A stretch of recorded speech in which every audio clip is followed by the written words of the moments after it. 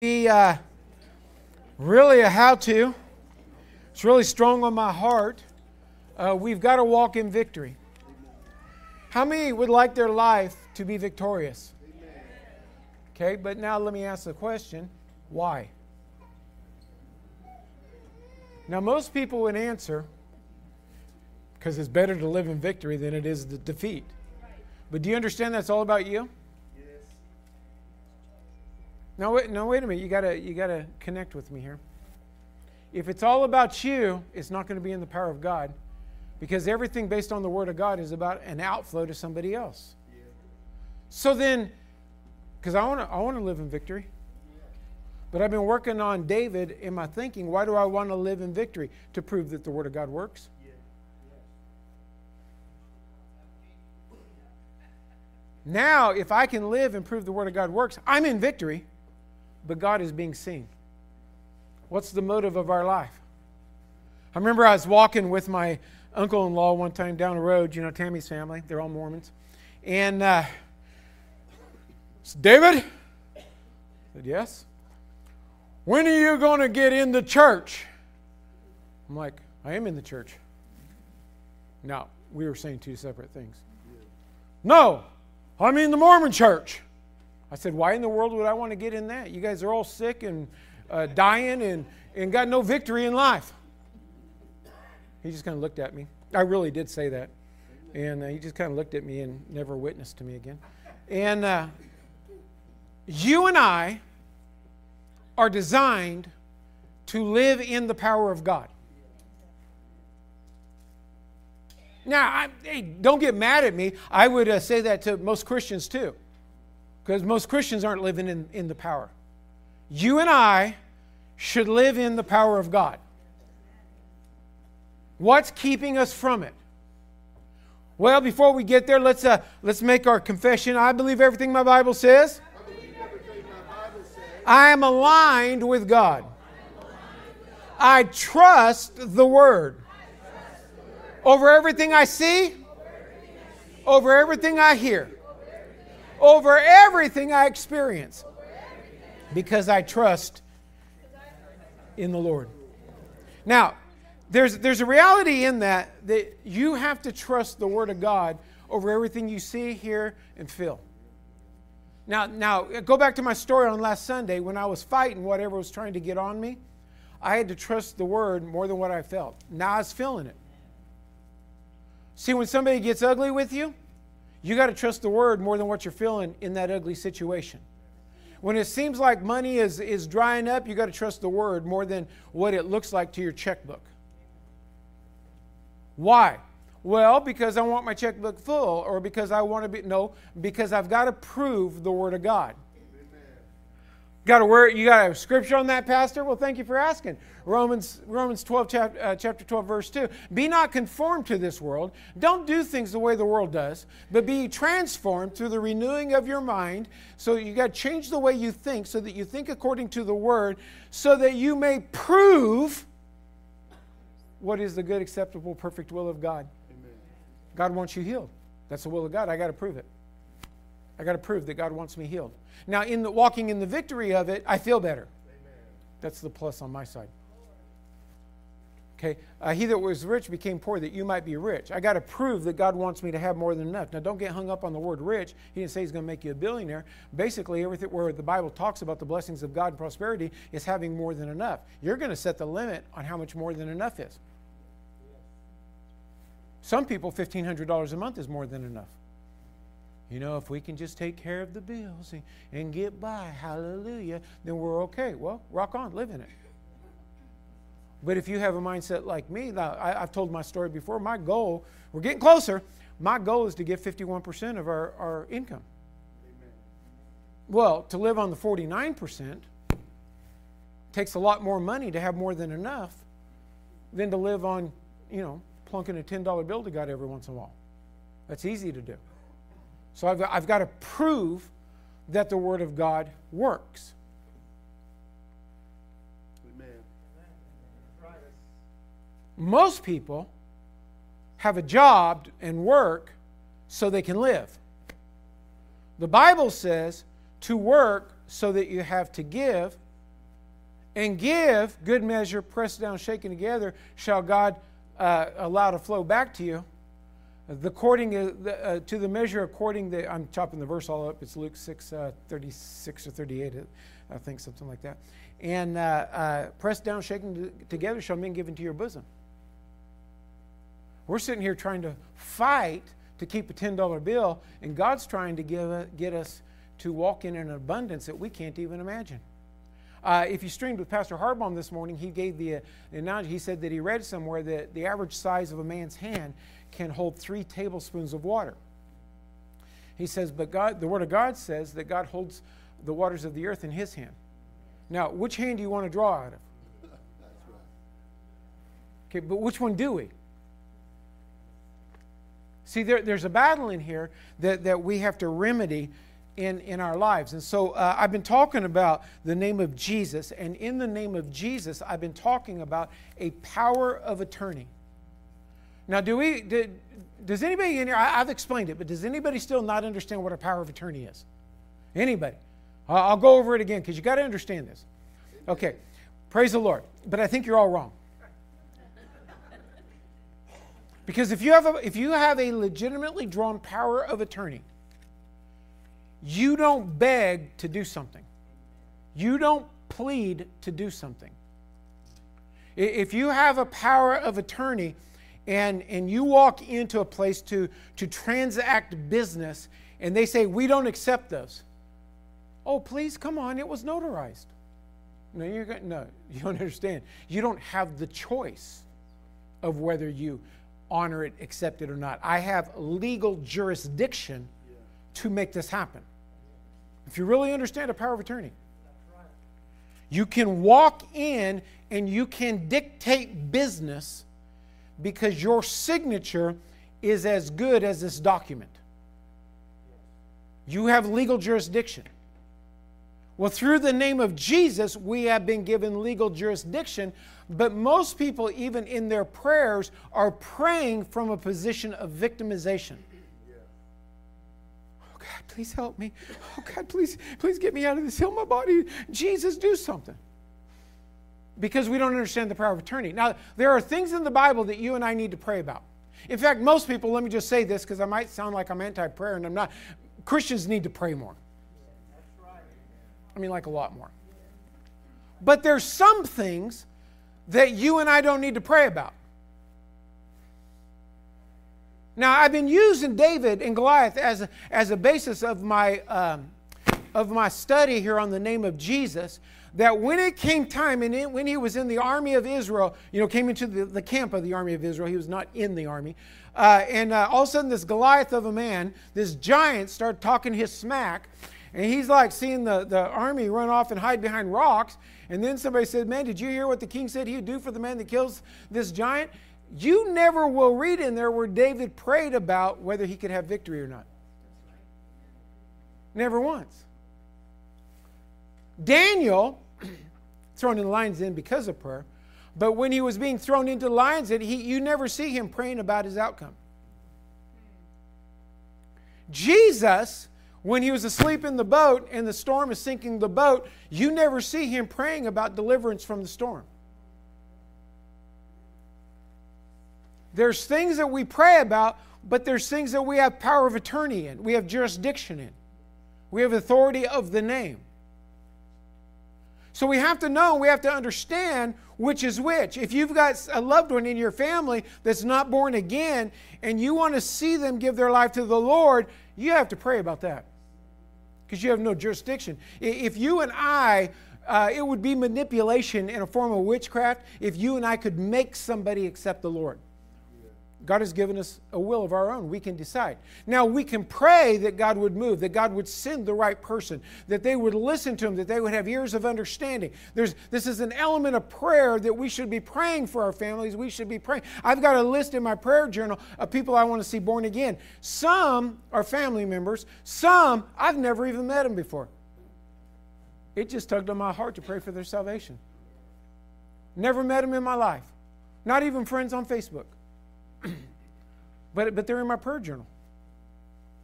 Some are countries. I pray over Myanmar. I pray over North Korea. I've been praying over North Korea for a long time. When we were downtown, I came in one time, and one of our missionaries, they do work there, undercover, and they sneak in from China. They do all different kinds of things in North Korea that we support. And so I came in, and I referenced, and I said, I've been talking to, and I named the missionary. I'm not going to do it now because we're live streaming, and because of the things that they do. But anyway, I came in, I said, I've been talking to so-and-so, and he's invited me to go with him to North Korea. It got quiet. And I said, so the plan is that we're leaving, and I picked a date. Now, this story was total nonsense. It was actually a lead-up to my sermon, which was on fear. And so it was quiet. I mean, it was quiet. And I said, we're going to fly into China, and then we're going to go over to the border, and then there's somebody that's going to meet us from the underground church in North Korea. And I had this thing all mapped out, and strategy going in. And I hadn't even told Tammy I was going to do this, and her jaw was dropping, and and everything like that, and was going to go in. And then I said, no, I'm just joking. And there's like this.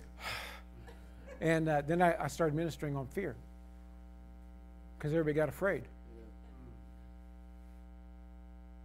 I hope you're making a connection here. See, jurisdiction, authority. Can I help you with one little thing on you? I told about when we need to pray for love done. You don't need to pray about getting healed. You've been given authority over it. These signs shall follow them that believe. They'll lay hands on the sick and they shall recover. Now that is a prayer. That's belief in the name and the usage of the name. But for you, standing in victory, you only need somebody to pray for you if you don't have the faith to do it. If you don't have the revelation of who you are in Christ. We have a big identity struggle in the body of Christ. We don't know who we are.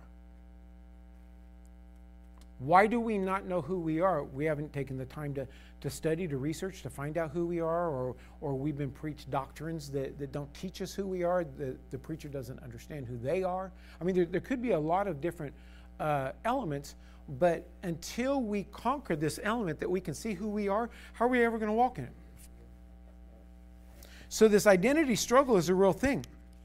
Now, so in that power of attorney, there is no begging, there is no pleading, there is no, you walk in authority. Interesting story. I heard Kenneth Hagin tell the story. And he was praying, he's in ministry, he's struggling financially, and he's asking God to bring some money in. He said, the Lord spoke to him and said, what do you want me to do? Print it? He said, I'm not a counterfeiter. He said, that's under your control. That's a natural thing. He says, you got two problems. He says, one is you need to stand against the enemy who's trying to stop the flow of money into your life. Spiritual authority. You need to bind the enemy from working. You have jurisdiction over him. He's defeated. He says, and you've got ministering spirits that have been sent for the heirs of salvation. Cause them to go out and bring it into you. Now, just stop and think about what you do when it gets a little bit tight on the money. How do we approach it? Lord, give me an answer. He's giving you an answer. He's given His word. Do we stop and we deal with the fact of why is money not flowing? Because it's a spiritual dynamic in a natural world, in a natural setting, and money is a natural thing that God uses in the system of the world, the barter system of the world, but He's not a counterfeiter. He says, I've given you all things. He's already given it to us. In fact, if we look at our disposition in life, we don't even understand that because this world was created for believers, not for sinners, and yet sinners control the world. How much of Visalia should we own? Along with other believers in town. I'm not saying it's just us. But yeah, how much does the Christians own and control? Very little. I'm going to paraphrase a verse right now. I've seen slaves riding horses while princes walk. You and I are living below what God has given us to live in because we don't understand it. Be not conformed to this world, but be transformed through the renewing of your mind. At some point, you and I have got to rise up. It really makes me laugh in a sad kind of way because there's a lot of people thinking, well, I feel called to do this. It's like you can't even submit or behave in the house of God, and yet you think God's called you to do something? See, we think we're all spiritual because we got an answer to prayer, or we got, a this, or we got a that. But when you and I learn how to walk in the Spirit, we have authority. But it's not us, it's God. So turn to the book of James chapter 4. Yes. So I'm going to show you some things in here. This is a real problem. This is probably more of a Wednesday night teaching service, but I want people to overcome in their life. But we have to understand how to overcome. We get this sense and this idea that everything's okay because we're born again. Praise God, eternally it is okay. But now, are we going to rule and reign in this life? You got to break free from something just like I got to break free from something. I was doctrinalized. I'm not saying everything was bad and everything was wrong, but it wasn't working. I even said when the door opened, I knew I was called to ministry. I was not fighting to get into ministry. In fact, I was fighting to keep from getting in ministry because I knew the weight of the responsibility of it. But in that, the elements was I saw people getting blessed, just woo, and good altar services on Sunday, and then Monday they couldn't live. Just fighting this problem, fighting that problem. And I thought, I don't want to be that kind of a preacher. If I can't make this work on Monday morning, how many knows Monday morning cometh? Like in 12 hours? Or no, maybe a little bit longer than that. Monday morning cometh. If I can't make this work on Monday morning or Thursday evening, what good is it for me? It's easy to be a Christian in church. It's easy to get a hallelujah on in church. It's easy to send a song that God can do everything in church. But on Monday morning, when all hell is breaking loose and people are being people and you're trying to figure out how to hold it all together, that's when you've got to be able to take the Word of God and make it work. And that's what I'm trying to do. So in James chapter 4, verse 1, it says, "From whence comes wars and fightings among you?" So think about this for a moment. Where does your problems? Now, you can read wars as, countries going to war and stuff like that, but look at the wars in your life. The war with people, the war with your job, the war to keep your money flowing, the war to keep your health going. Just where does wars and fightings come among you? Well, if you look at a couple, you two probably never warred, right? You probably never put on one of those faces that you look at me with, right? Now, where did it come? Y'all follow me? Like, if you ever been married for like 8 hours or longer? Okay, where do they come from? Well, you want what you want, huh? That's right. But he wanting something different, right? So get the. So now I'm getting some participation. But now, we understand this naturally. But I'm not dealing so much with the natural. I'm dealing with the spiritual. So you got to track with me on this. Okay, because the things that we deal with, how can I say this where it makes sense? Well, let me just go back to health and healing. If everything that would ever attack our body, I don't care how serious it is, has been taken care of by the stripes of Jesus. Paul comes along later in Corinthians and says, because you received this, take the bread, this is my body broken for you, the whipping post where by his stripes I'm healed. Many people are sick and weak among you because they don't do this worthily or they don't understand what's going on and how to apply it to their life. If that element has taken care of sickness and disease, how come you and I can't successfully walk in it? Now, this is an arena that we have been redeemed from sickness and disease. The price has been paid. Why is it such a struggle for you and I to walk in? Now, I gave a testimony during the offering time about my struggle last Sunday, but it was not really that good of a testimony. Because why did I have it? 2 hours is better than 2 days. But I shouldn't have the 2 hours. I got a report on the thrift store this week. We have a minimum set of goal. And it was $5 per day less than what we believe for. Now, some people may shout hallelujah. I said, Lord, I thank you for this, but that's below what we're believing for. We serve a God that says He's able to do exceeding abundantly above all that we ask or think. We've set a minimum goal on a day-to-day basis of what we should have, and we're $5 less. That don't sound like exceeding abundantly above all that I can ask or think, because I was able to ask, and I was able to think, and I was able to pray and believe God for it, and we came up $5 short. Well, what's $5 in the whole scheme of things? Okay, I get that. It's like really nothing. I won't even buy you a hamburger and fries today. But what about proving the Word of God? It's below the standard of expectation of the Word of God that He set for my life. Does that make sense? Yes. Come they not hence. Oh no, we're going to get deep here. Even of your lusts that war in your members. They come from the desire of what we want.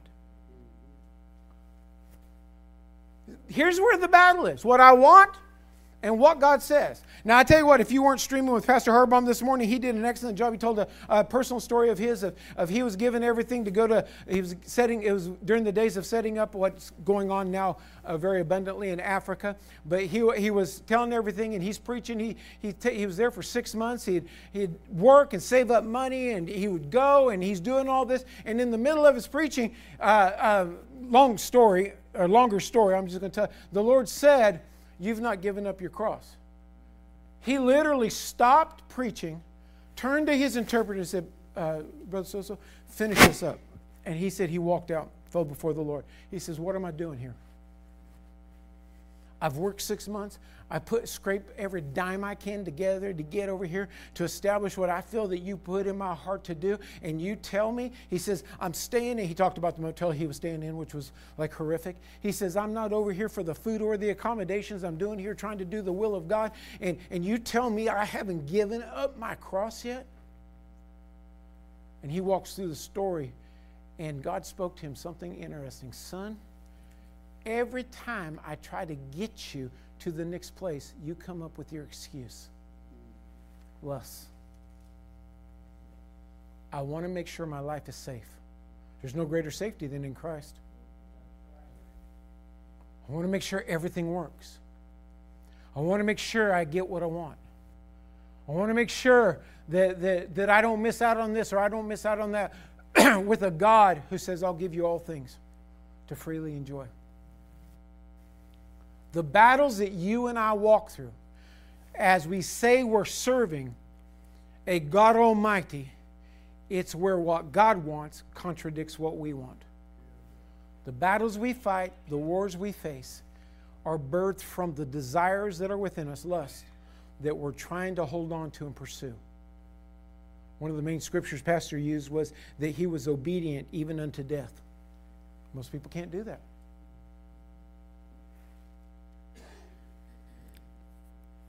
Verse 2, "You lust and you have not." Isn't it amazing?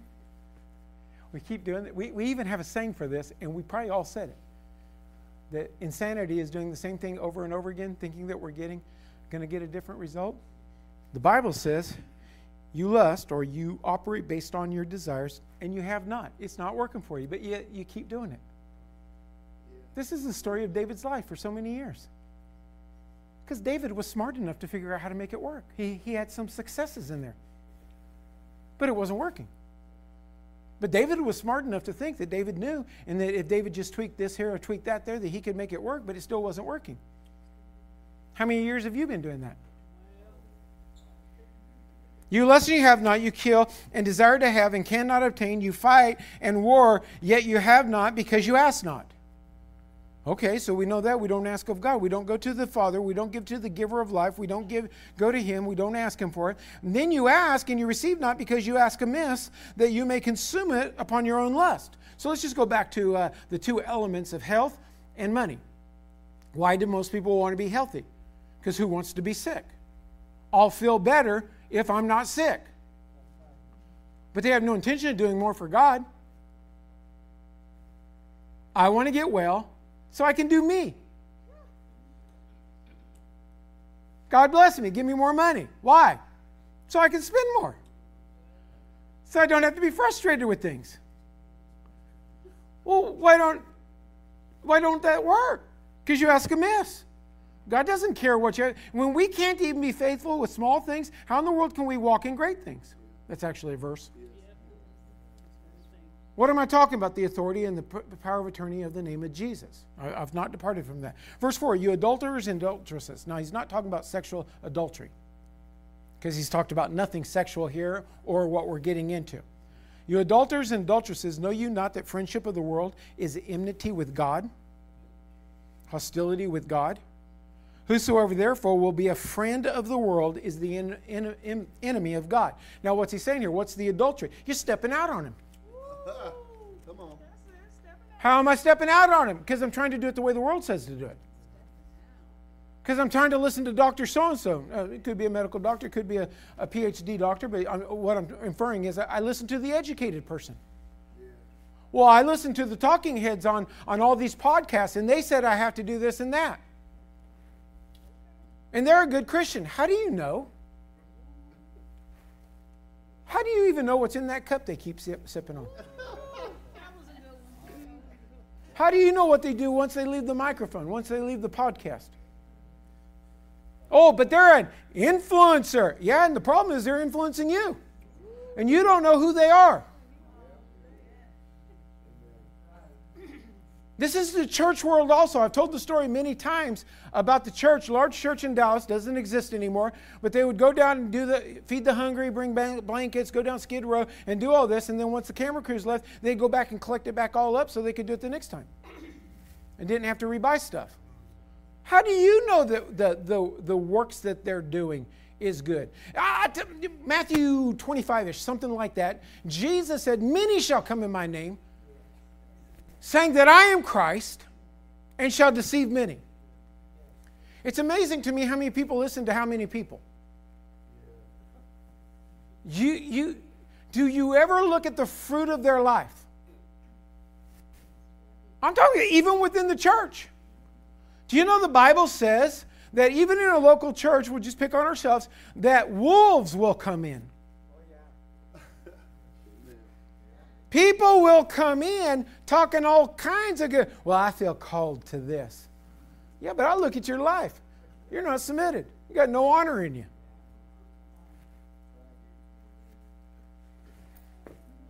Feeling punchy here. There's a way that this works. And that's what I'm trying to say. If we can align ourselves. Here's the problem. This friendship with the world, or we do things the way that we think. Verse 5. Do you think that the Scripture saith in vain that the Spirit that dwelleth in us lusteth to envy? Now, we wouldn't speak that way. Let me read this out of a couple of different translations. The ERV, which is like the easy read version, says, do you think the Scriptures mean nothing? The Scriptures say the Spirit of God that was made to live in us wants us only for Himself. Now, we say we're serving a creator. We start talking about the power that is in Him. But do we realize He wants us for Himself? Now, He gave us everything. He's paid the price for everything. But He wants 100% of us. Let me read it out of the Amplified. No, I'm going to read that one. Let me read it out of the Message Bible. I'm not a real big Message Bible fan, but this was really good. And this is actually 4 through 6. You're cheating on God. Remember I just said you're stepping out? If all you want is your own way.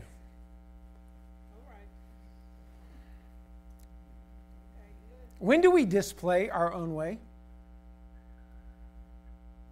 When we don't turn our phones off? Because we might miss that important call. Because the Word of God's not that important. We get there when we get there. I'm talking about to the house of God.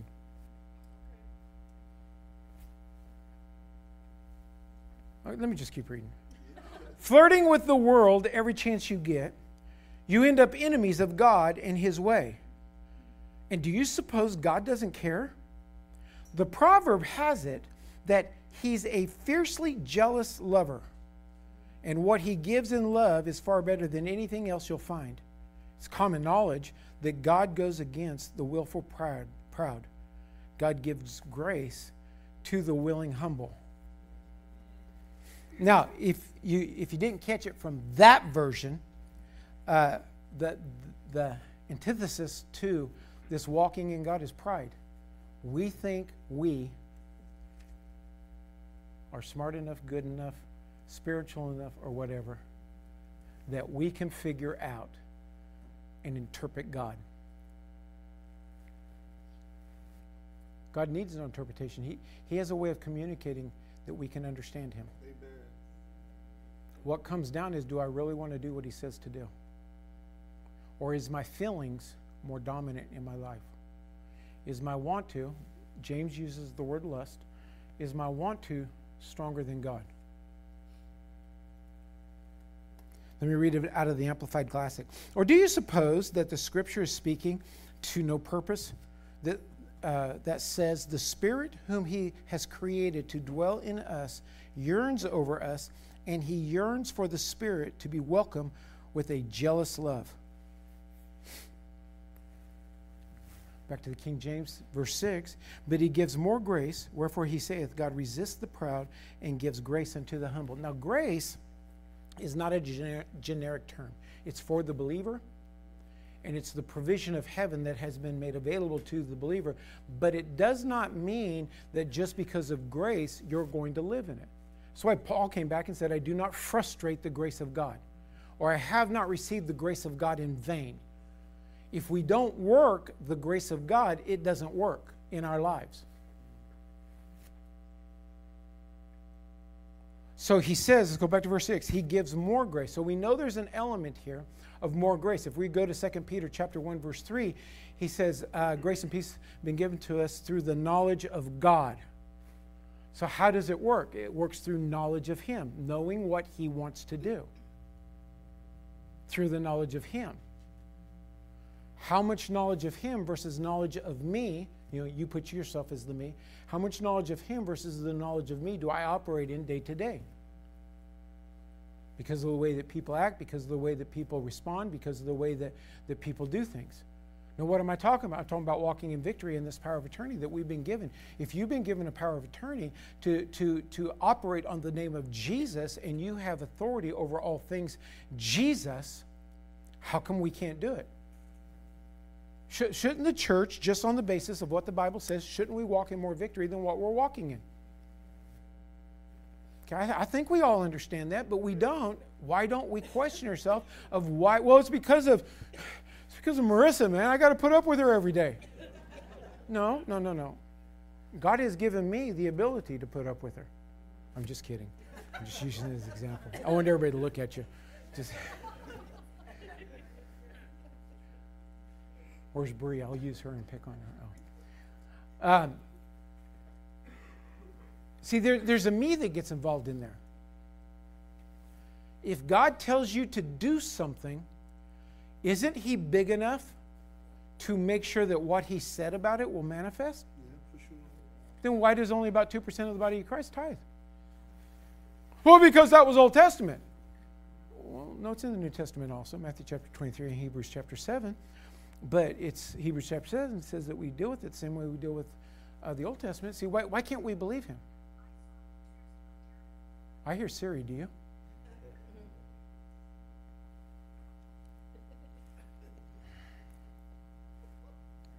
I am not going to have time. He gives more grace. Wherefore He saith, God resists the proud. What is pride? Pride is your way. See, this is where doctrine will kill us. Because wrapped in doctrine is our interpretation of the doctrine. That's pride. Can you do what God has said? Well, this comes back to my statement of being, because let's use money for an example. If I'm broke, in my mind, my statement of being is that I'm broke. But God said He's given me everything. How do I reconcile this in my brain? How do I bring it into, if I don't have anything, if I check all my pockets, my wallets, I look at all my credit cards and they're all maxed out, and which is another problem we should discuss sometime. But I've got nothing. Now I know when you say nothing to an American, we still have something. But let's just pretend that nothing means nothing. You've got no money. You got a notice from your bank account. You've overdrafted. You have nothing in your wallet. You have nothing. How do you reconcile the fact that God says you have everything? See, how am I going to walk in what God said when the reality of what I'm facing is totally contrary to what He said? Now, He said, I watch over my word to perform it. It shall not return to me void, but it shall accomplish the thing wherewith I have sent it. So He sent His word, which healed us. He sent His word, which delivered us. He sent His word, which empowered us financially. How do I reconcile in my mind? I have to raise the level of the authority of the Word of God over my feelings of what I see, what I feel, what I hear. And I've got to know that I have access to it. Now, that's not an endorsement to write a hot check, because that's a fear escape. I'm going to give God 3 more days. That's how long it's going to take for my check to clear. So I'm going to write out a check. I'm going to pay the bill and believe God. No. No, I've got to bring it into right now. I'm going to walk. Can you stay at peace when the doctor gives you a diagnosis, knowing that the Word of God is bigger than the thing that you're feeling in your body? Can you stay in peace knowing that God is bigger than the bill you just got, that you don't have the money for it? See, it's the elevation of the Word of God, and it's the understanding of the power of attorney now what most people do here is they turn to prayer. But you have to understand, what do you pray about and what do you have authority over? Well, you've got redemption in 3 areas. Eternal death. The devil's trying to get you back in that sin that so easily besets you. Oh, I'm praying for God to deliver me. He already has. You take authority over it and you don't go back into it. Well, something's attacking my body. I'm asking Jesus to heal me. He already has. You take authority over it and you stand against it. Well, I'm going through it financially. I'm praying and asking God to deliver me from this and send me something that makes it work. He already has. You take authority over it and you bind Satan from getting his hands off, stopping your money flow. You released angels to start working on your behalf, and you keep giving. They overcame by the blood of the Lamb and the word of their testimony. Get your word of your testimony in line. I was talking to somebody just the other day and said, "Oh, it's killing me. May you die." I didn't say that. I thought it. That's killing you, really? In the scale of life, that's so low and it's killing you?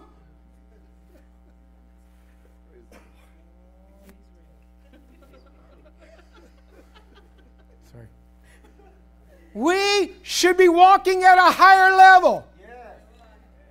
I saw a video came up on social media the other day. They were animal videos. I think it was called something like 20 animals that went crazy or something like that. And they started chasing people.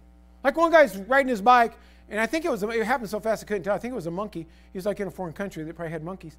And it just jumped out, knocked him over, and he's like scrambling back and it ran back into the forest. And another person like turned a corner and there was some kind of lion there. And they were face to face with the lion. And so what did I do? I put myself in there. I should have authority over animals. Do you? Yes. You're still scared? Then you don't have authority. There's no fear in authority. Can you look? Wait a minute. Pastor, do you got a verse on this? Yeah, you remember a guy called David? And a bear and a lion came out and took a sheep. And he grabbed the lion by the beard. That means it was a male lion. Yeah. And he hit it. Do you know that you don't have the strength in your arm to hit a lion hard enough to kill it? Have you ever seen them go against those big buffaloes? And man, those things, every once in a while the buffalo gets the cat and flips it and it goes like 20 feet in the air. But it will come against it and it will win. With that, it's 2.5, 3.5 times bigger than it is, but it'll win. You can't do that, but David did it. How did he do it? And we don't see him praying, Lord, Father, my Father which art in heaven, hallowed be thy name. Can I go get my sheep back? He didn't do that. What did he do? He went and got his sheep back. You know, the Bible says whatever the devil stole, if you recognize that it's him, he's obligated to give you back 7 times. That's a verse, I paraphrased it. What has he stolen from you? You listen to people with the testimony, kind of like what I just talked about on the thrift store, $5 show. Well, praise God, man, we got within $5. Hallelujah, praise God, God's working for us. No, you are $5 short. I'm sorry, but second place is the first loser. That's right. In Christ, we should win. You and I got to prove we're winners. You and I got to prove that there ain't no devil in hell that can overcome us. And we're not going to fight the devil. He's defeated. There's no sickness and disease that can get on you because he has conquered it. He paid the price for it. And he gave us the power of attorney. You go and you use my name to get rid of it. You resist it. Now, there's 2 ways of resisting. In fact, if we went down to verse number 7, I think we're there next. Resist the devil and he'll flee from you. What is? I hear people say it all the time. Well, I'm resisting the devil. Praise God. But in my mind, I'm saying it doesn't really look like it. Because you know what resisting is? Stand up, Peter. You knew this was coming, didn't you? Resist me. I want to...